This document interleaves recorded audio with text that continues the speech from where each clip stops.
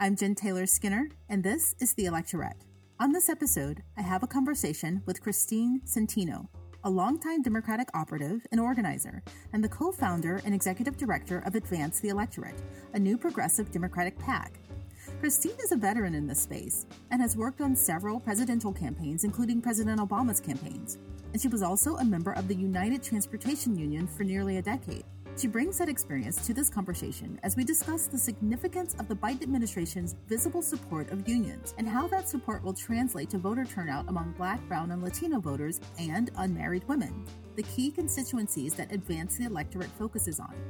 So, without further ado, please enjoy this conversation with Christine Senteno. Christine Senteno, welcome. Thanks so much for having me, and thanks so much for being you, for doing this work, highlighting women. It's great that you're doing this. Oh, well, thank you. And thank you for joining me. It's going to be a pleasure because the first question I have for you, we talked about this offline, was this really interesting fact about you that I just learned. It's kind of relevant to the news cycle, but I just want to know about it because I think it's really cool. So you were the first woman conductor, or one of the first women conductors for the Union Pacific Railroad.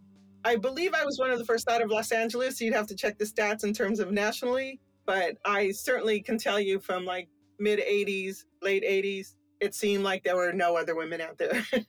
My questions about this could take up a whole episode. That's not what we're here to talk about, but I just how do you do that? How do you become a conductor? But we won't talk about that. But it sounds cool. Was it as cool as it sounds? I don't know if it was cool. For me, it was a job. And, it was a job with these crazy hours and you were on call and stuff like that. And for folks who may not know, a conductor is basically the boss on the train. So it's freight trains. It's not like collecting tickets on the Amtrak. So you are hauling these big, long trains that people get caught in when they're going out somewhere and it takes 20 minutes. I was the boss on the train. So basically would tell the engineer where to go, how fast to go. Are we adhering to all the rules? Do we have toxic waste on our train? And what are the things around that, right? Making sure that the folks on the train got paid, mostly older men who didn't want some 20-year-old telling them what to do. Exactly. And for me, I didn't think of it in terms of I was breaking barriers or anything like that. It was a really hard job. When I first started out, I was I don't know if I want a boy job, right? But I had kids to feed and they needed health insurance and all of that other stuff. And it was really good pay and it was equal pay because I was part of a union. So I never had to negotiate those kinds of things. So the first 10 years, and I was 19 years old when I started out on the railroad. Really? So for the first almost 10 years of my life, those were things I didn't have to worry about. And it sort of made my life easier. In other aspects, it was a hard job and a job that, like I said, imagine having 2 kids and trying to negotiate babysitters when someone is calling you at 3 a.m. to go get on the next train to Vegas. It fulfilled its purpose and it certainly gave me a foundation for the work that I do now. So I'm all about the workers' rights. I'm all about equity for women and those things that I didn't really even think about before. They were the foundation for me. And it was because the union created that before I even knew what it was all about. Right. The union is a big, big piece of that. And you were a member of the United Transportation Union for nearly a decade. So as a longtime member of that union, how meaningful was it to see a sitting president join the picket line as Biden just did with the striking auto workers? Yeah, I think it's incredibly meaningful because I think that clearly Joe Biden gets it when it comes to working class and middle class. So that's all important. Could it have been done a long time ago? Yes. There's always going to be some criticism there, but I'm very glad that he did it. I think it says a lot, not only for the workers on the picket lines, but this strike, it impacts everyone. If the top 3 employers in the United States, who are the big 3 auto workers, are having to negotiate and knowing that the president is paying this close attention to it, what is that going to say for Amazon workers and Starbucks workers and all of those things, right? And these jobs, for me, I'm looking at these jobs because I'm feeling like these are jobs where there are more women, there are more people of color in these jobs. They now have to be competitive and they now have to offer better benefits, better pay, all of that. So I think Biden going out there and supporting the workers, it says something about the workers. It also says something about the foundation that's been led this summer. So let's not leave out the Teamsters who won the strike for the UPS workers. Let's not leave out the Writers Guild and the SAG-AFTRA folks, right? Exactly. and they're all setting the precedent. So I think the president going out there is not only honoring them and honoring the workers, but also saying to these big corporations, like, hey, no more, stop this, especially at a time when these CEOs, they have record breaking salaries, record breaking profit margins for their shareholders. And they've said, and I was out there on the picket lines in 2019 when UAW went on strike. We actually went out and walked with some of the workers there in Detroit. I think what he's saying now is enough is enough. One, pay these workers, but I'd also like to see these big companies pay their taxes. Yeah. Right. I guess as we say colloquially, the CEOs are raking it in, right? Yeah, absolutely. Why is it so hard to share that wealth? When we look at the salaries of the CEOs, it used to be, I think 20 years ago or something, for every dollar that the average worker made, the CEO is making $200. Now that's come up to $450. That's on average. Right. And so it just seems like the president was saying a lot more than just, I support the workers. He was very strong and forceful in his words. I think someone asked him, do you support the pay increase you're asking for? And he said, yes. But I'm curious about what it means materially. Does it get these union workers closer to the deal that they want? Like, what does it mean practically? Well, we're seeing inflation is affecting everyone, and there's been a lot of blame on the pandemic and those kinds of things. I think there's been also a lot of just folks taking advantage, corporate greed. Like it's out there, they're able to get away with it. That's a reality, and that's something that they need to be called on. But I think for a lot of these workers, I feel like you're not creating a job if your workers are still in poverty, if they're still having to go to the government to get health insurance, or a single mom still has to get food stamps, even though she's working every day and she can't afford a car and she's taking the bus to work and on and on and on, which I've done. I used to ride my bike 12 miles back and forth. And so that's not a job. That's employment. And it's not even, what do they call it? Like underrepresented employment or something like that. But to have a job for the sake of having a job isn't enough. We're talking necessities, right? We're not talking you're going to get like a Coach purse every month. Right. People aren't taking lavish vacations, right? Yeah. Right. And if they're making these profits, it's immoral to me. It's just immoral Right. that these guys are making all of this profit and they're not willing to pay their workers fairly with good benefits. If they get hurt, if they want to go back to school, if their job's eliminated, which is what some of these UAW workers are facing, right? As we make the switch over to EV, to electric vehicles, some of these folks can lose their jobs, so they have to be retrained. And it's the union that's fighting for that, right? It's the union that's saying, give them money so they can go back to school, because these big CEOs, they're not offering that money. No. I think that's part of the responsibility that the workers have earned. We talk about this as like the CEOs are giving them a wage. These workers earned it. And I think we need to change that kind of rhetoric. It's purposeful. What do you mean it's purposeful? I think these companies pay comms firms a lot of money Oh, right. to have this kind of framework, right? Where we're saying the workers, they're demanding this money. Right. They've earned it, and they've earned it for a long time, and they've been put off for a long time to say, well, we can't really afford it right now. And we got hit hard by the pandemic, and oh, we're switching over to electric vehicles and we don't know what to do. Well, somebody certainly profited from it. Why can't the workers get that money? Right. It's interesting that you said that about the comms departments because Republicans have picked up those lines. I don't know if they're reading it verbatim, but Republicans were framing it as a bad thing, that workers were demanding more pay, and that word demand, right? They aren't demanding. They've earned it, like you said. And it's really interesting that they've picked up that line. But my question is, and this may seem naive, this is a kind of a naive question. Why has it taken so long for a president to take this very public pro-union stance, right? Is it because they're afraid to lose the support of these corporate CEOs? Like, why? Why has it taken so long? I can't speak for all presidents, right? I wish I could, but I can't. But what I will say is I think for a long time, a lot of the Democratic presidents, at least, have taken the unions for granted. I think this comes from a space of like not really having that union experience, right? So it used to be that we had a big, huge union membership, and maybe you weren't a union member and you were able to go straight to college from high school.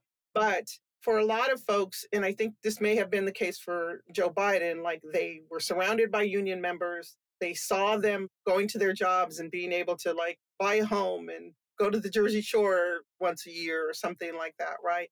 So they had that experience and they were able to see the impact that having these union jobs meant for people. So I think that's certainly the case for Biden. But then along comes Trump, and a lot of these union members start voting for him.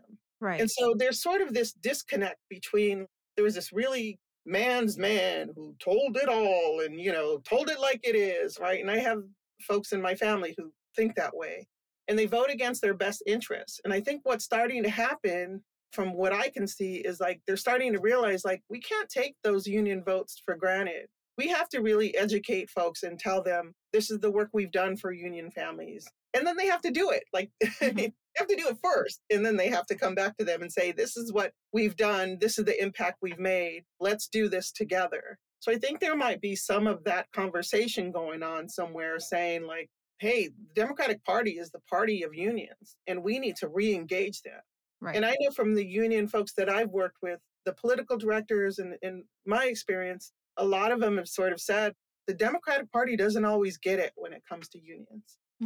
So we need to rebuild that. We need to go back to what we had before. And I'm hoping that they're starting to see that. It seems clear to me that that's starting to happen again, whether it's SEIU or the Teamsters or AFSCME is doing a big bus tour to talk about like the impact of government workers and the AFSCME workers. And so like just sort of having these conversations again of what it means to engage members and support them and to be out there with them on the picket lines.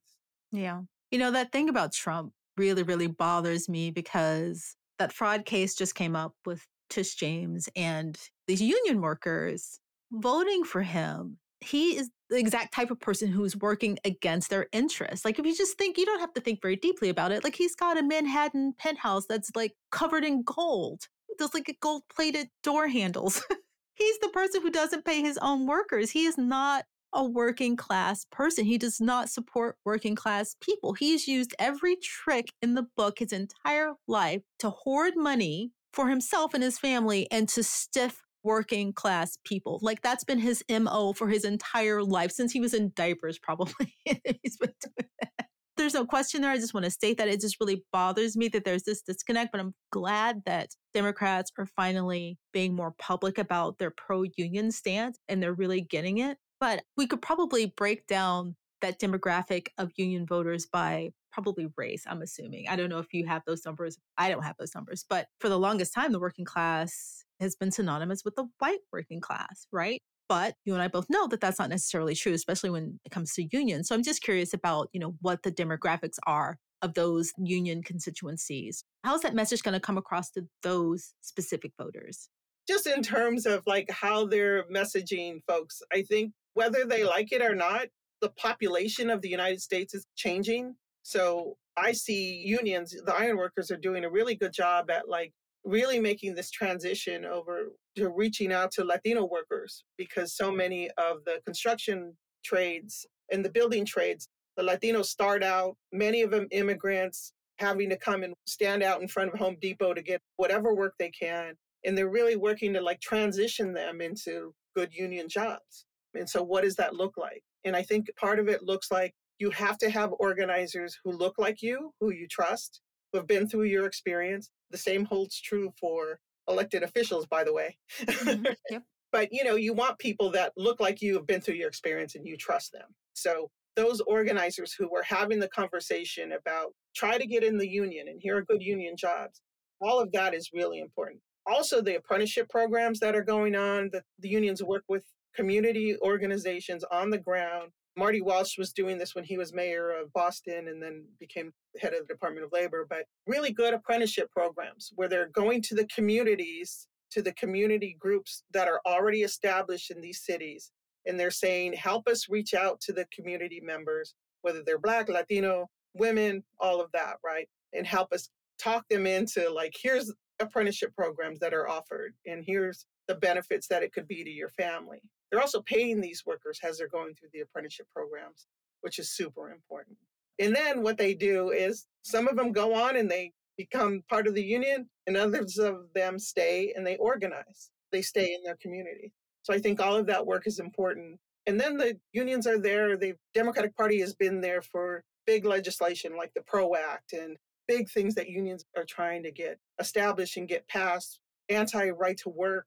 all of that, right? So there needs to be a lot more work to be done, but we're starting to get there. So I know that you worked on several presidential campaigns, including President Obama's campaign. And I'm just curious about the state of progressive policies back then in comparison to now. Because when I think about Obama's campaign, he got a lot of things passed that would be considered, especially thinking back in 2008, pretty progressive, right? I remember for years, Democrats, at least Hillary Clinton was talking about universal health care. That just seemed like it would just never happen.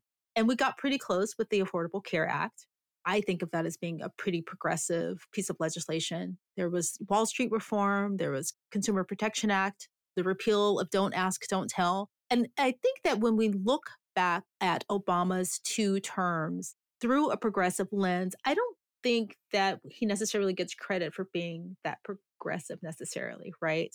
And I see the same thing happening with Biden, right? The Inflation Reduction Act and the investment in, climate change. All of those things I think are pretty progressive.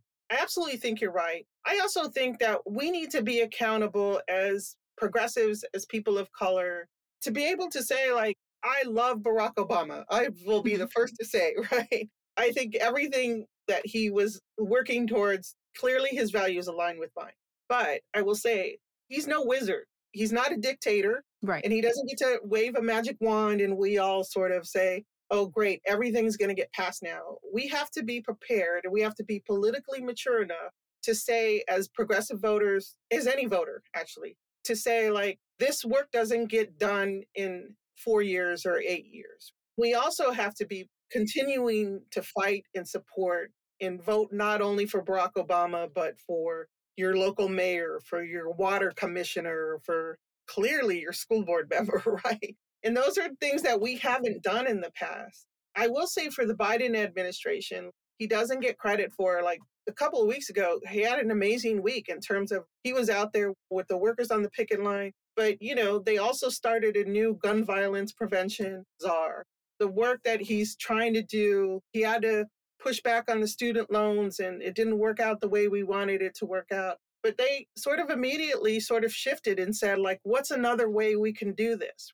They're offering other options in terms of forgiving the interest rates and, those kinds of things. So things don't always get done immediately, but we're working towards something. And we have to be, as voters, be mature enough to say, like, okay, we got to stay in the fight. And when you think about how long someone like John Lewis has fought, someone like Ted Kennedy fought for healthcare, someone like Eliseo Medina, who has been fighting on the picket lines from the UFW all the way through his career, and he won't see immigration pass. He's retired now. How do we get common sense immigration reform? It's clearly not going to happen in 30 years because we've been fighting for that, right? But we have to continue. That's what we have to do. And we also have to expect that there's going to be pushback. Clearly, there was pushback. When Barack Obama was the first Black president, the pushback was we're stuck with Donald Trump. When slavery ended, the pushback was we had decades of Jim Crow. So we have to expect that there's going to be this pushback, like history is telling us that. And we absolutely do not have to accept it. Right. We absolutely have to keep fighting harder against it. But these are things that we should sort of be prepared for. Like, this doesn't come easily. So it's a long haul kind of fight. Right. I think about that a lot, the pushback following the Obama administration, President Obama's terms. I just don't know how long we're going to have to. I hope it doesn't last for decades and decades, but it certainly feels like it because even though President Biden is in office now, there's still a bunch of voters who were voting out of anger, like not voting in their own interest. They were voting out of anger because of President Obama, right? And, that is part of the payback, as you mentioned. But Biden did something that was really smart, I think, when he became the nominee in 2020. He won the primary and he adopted and embraced a lot of the policies that his people who were running in the primary had as their, because student loan forgiveness was not a major part of his platform, but it's something that he adopted later. And I think that that is probably what's driving this progressive direction for the whole party, presumably. And it's actually pretty smart. So that's more of a comment than a question. But I also think, too, what I really appreciate about Joe Biden, and believe me when I say I don't agree with every single issue that he's got out there, but what I appreciate about him and what I think is so important on all levels is representation matters. He's got 4 folks who are Latinos on his cabinet right now. They're doing great work. But I was just at the Congressional Hispanic Caucus conference last week, and they had a panel with Secretary Cardona, with Secretary Becerra, with Guzman, who's the head of the Small Business Administration, and Mayorga. It was great to see that representation. And like I say, I'm not going to agree with every single policy that they've come out with, but it empowers me and it empowers the work that I do to know that if we continue to look for good candidates to run for office, to be part of the political system, they're going to have a voice at some point. And I think Biden has done a really good job at surrounding himself with people who are diverse, who are inclusive, to give their lived experience. They have great educations, they have great careers, but this lived experience, Secretary Becerra was talking about the dichos that his grandmother taught him and his shared values. It's very powerful to hear that. And to hear that, like, oh, I had a grandmother like that who talked to me about those things, who said that I can do this too. I got to work hard. I got to go to school. But I can not only have a good position and be in a position of what other people may consider a very important position, right? But I could also like be a voice for a lot of people who they're not there yet. So I get to be in a space where I can speak for Latinas. I can speak for union members. I can speak for single moms, on and on and on, right?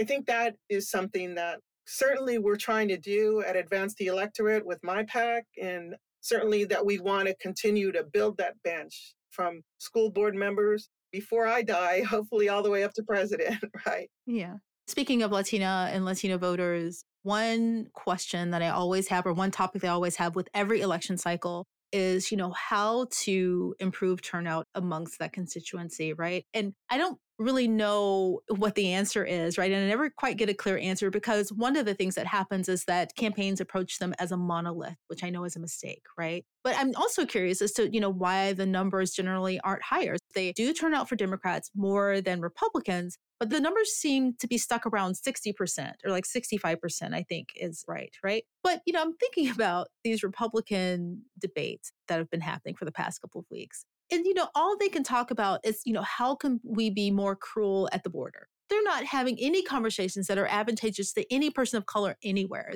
They're debating the benefits of slavery. I really don't know what the messaging could be to increase the turnout for any groups of people of color, but specifically since we're talking about the Latino constituency. What needs to happen here? What's the messaging? I think we've seen it happen already, right? So I think definitely what needs to happen is we need to inspire folks of color, Latinos, Black folk, LGBTQ, all of the underrepresented groups. We need to inspire them to vote. They don't vote because they don't trust the system. Either they're thinking that my vote doesn't count and it doesn't matter, or they're thinking this is all a bunch of bull. Like I'm just done with it, right? And my concern is always when I see debates like we saw last night, when I see that it's like a little clown circus or something, and I feel like they're little clowns coming out of the car, just like the Three Stooges or something. And it's ridiculous to me. And all I can think is people are shutting this off and they just are saying, I'm done. I'm never going to vote again. Yeah. Republicans have to be accountable for that. But what I know, my experience has told me when Barack Obama ran for president, and I said, hey, I'm going to do whatever I can to get on that campaign because this guy's the real deal. He was able to inspire folks, and we saw the lines of folks, Black families going as generations of voters were going out, right? So it was the 18-year-old kid who was voting for the first time was there with his mom and dad and his grandma and grandpa and his great grandma and grandpa, right? I know that it can work. Maxwell Frost in Florida, this great young guy, he just energized so many people. Delia Ramirez in Chicago. We're seeing these folks get into Congress. There's a judge in Chicago, Timothy Wright. If you don't know him, get to know him. Right? The guy's amazing. And so I know that if we inspire people of color, they will turn out to vote. And so I think that is the solution. And then we have to continue to have these conversations within our family members, not on CNN, not on MSNBC, not on Fox News, none of those, right? Within our family, within our circle of friends to say, like, we have to do this. We have to get out there and vote. We have to run for office, not just president, like I said, school board, city council, all of those kinds of offices, right? And for women in particular, the statistic is that they have to be asked 7 times to run. If they want to run for office, they need to be convinced. So we need to do that convincing. And we see these powerful women all the time, and they're in churches, and they're at public housing groups, they're PTA groups, those kinds of things, and they're running stuff. They are running the show. Those women, we need to have pipelines to get them to run for office, and they need to be convinced of those. We also, once they do run for office, need to do everything we can to support them. These folks don't know Harvard. They didn't go to school with Harvard alumni, and they can't tap into that. They don't know every single elected official. They may not be a part of a union. So where are they getting their support? Where are they getting their funding? It comes from volunteer bases. It comes from those little $3 donors. So we have to be supportive of those folks who are willing to take that plunge. But the stories that they have, and I can give you story after story of these wonderful candidates that I've worked with, and some of them don't win on the first try. So we have to be able to support them when they're willing to come back. There's a couple of folks, Mondaire Jones out in New York, like he ran a great campaign. There was all this chaos and redistricting in New York, and he lost the first time. Now he's hopefully running again and he'll win.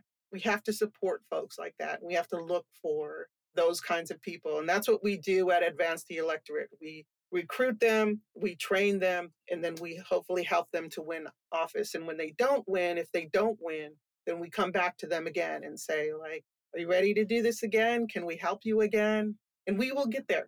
It's so important to have those operatives who look like the community that you're trying to turn out, because we were talking about Obama. And the reason he had those lines around the corner and generations coming out is because of who he was. He was Barack Obama, right? And so they came out for him and his message was inspiring, but they also just kind of came out for him. Well, President Biden doesn't look like he looks like all the other presidents we've had for decades and centuries, right? He looks like all the other presidents. And so it's really important to have operatives and other people at other levels in the government who are representative of the community.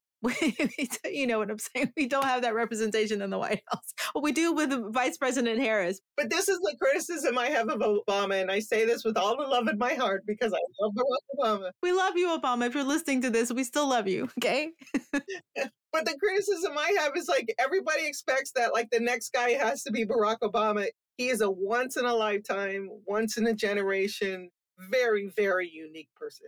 It's like he worked hard to get where he was and he made it look really easy. But now that bar has become incredibly high.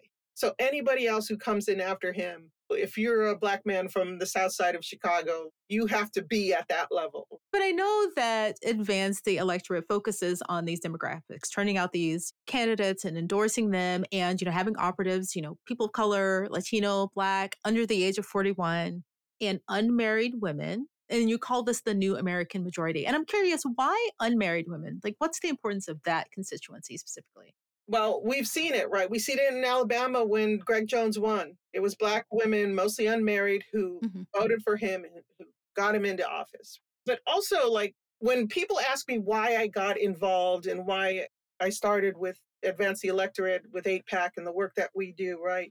I get asked this question a lot. I've been asked this question a lot in my career. And it's always like, talk about diversity and inclusion and what that means in your life and all of that stuff. And it's, for me, that's not a concept. That is my life.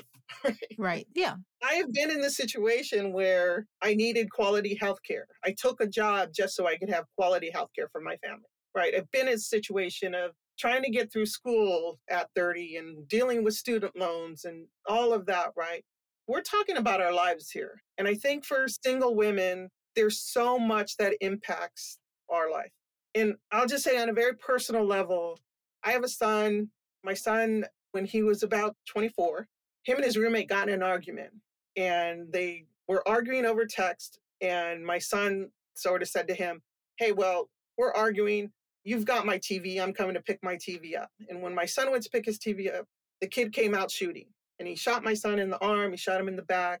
And so clearly mental health issues affecting our lives, gun violence, access to guns affecting our lives. The fact that my son was 24 years old, this was a year after Obamacare passed, so thankfully he was on my insurance, but health insurance now affects our life.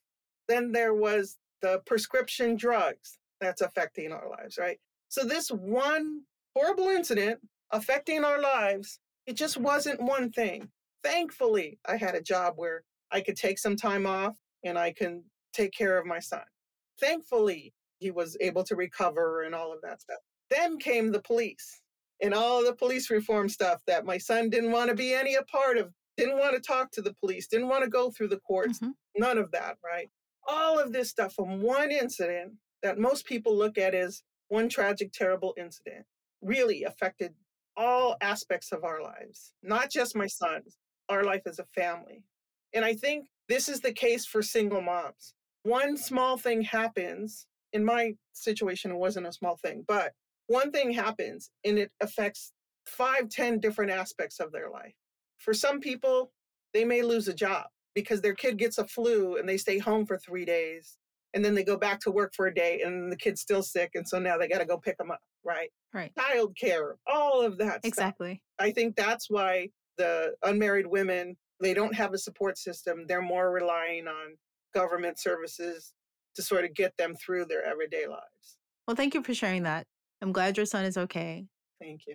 And you are absolutely right. This is people's lives. It's not just some policy. We are actually living this. I'm not an unmarried mom, but I do have a son. I have a Black son. And, I think about policies in the context of my life. I think about police reform all the time. He's still little. He's 12, right? But Tamir Rice, we just think about the talk is coming, right? If you haven't had the talk yet, it's coming. It's coming. So it's really important to have people who have those lived experiences out there because you can have people. And I think it's important to have representation, racial representation, having Black and Latino people, Asian American people who are representatives, but they also have to have an expansive life experience as well, right? To make sure that we reach all corners of our constituencies. Yeah, and it's not just representation. I think when we think of representation, we think of folks in Congress. Absolutely, it's that. But we also have that representation of the voter who's just saying, this is my pick for today, and that's my opinion. So that representation is important too. That's something that we can all, for the most part, if we're citizens, we can all go vote. We have to be accountable for that to say, I want my opinion to be heard. My opinion is I'm going to choose the guy who's supportive of gun safety, or I'm going to choose the woman who I know is going to fight for adequate funding for public schools. That representation is just as important as the person who's in Congress. Yeah, exactly. So as we close out, I'm curious as to what your thoughts are on 2024. What are our blind spots as a party? What are you worried about? And what are you hopeful about? Blind spots. Well, so many. Just pick one. I mean, there's the not so blind spot of the fact that Donald Trump is going to be running for president. He's going to probably win the Republican primary, maybe while he's in the court being indicted. That's a reality. And so, I talk about being inspired, and I think it's going to be difficult to be inspired through this process of all that hateful rhetoric. Immigrants are going to get attacked. Young folks are going to get attacked. People are going to be called juvenile names, whatever. But that's going to be what we're faced with. So we, I think, have to really fight back and push back and say, no, I'm not accepting that. There are people that I'm inspired by. Maybe Joe Biden is not Barack Obama, but his values more align with mine. And I'm going to get out there and support him. And I'm going to take my son and my grandmother and my best friend down the street and on and on and on, right? So I think we're going to have to work hard to make that happen, to give our opinion and to say, like, yeah, it matters. So I think that's the hard part. But more and more in the work that I do, as we endorse candidates and train candidates, there's some incredible people out there. And they're not going to get the spotlight. They're lucky if they get some little blurb in their local newspaper, right? But we need to search them out because we need a judicial system that works. We need more representation on school boards. We need to fight back against climate change. And so we need folks on water boards and stuff like that. Local is really where it's at. We need to pay attention to that. There's going to be some great candidates. You'll hear great candidates that APAC is coming out with and great candidates that a lot of folks who are doing this progressive work are doing. I also think, and I will say, like, we need early funding. Whatever group is out there, whoever you're excited about, they need that support early so that they can get out to these communities and really get their message out there. They need volunteers, they need money, they need the word of mouth, social media, all of that. And that's something that everyone can do. Yeah. I would love for you to come back as we get into the thick of 2024 and talk about some of your candidates as we get a bit closer. Oh, I'd love to do that. Thank you so much. Thank you so much for joining me. Thank you for all the work you're doing. And yeah, just thank you for taking time to talk to me. All right, great. Thank you for having me. And if folks are interested, they can follow 8PAC at 8action on social media, or they could go to our website at 8action.org. Excellent. Thank you. All right. Thank you.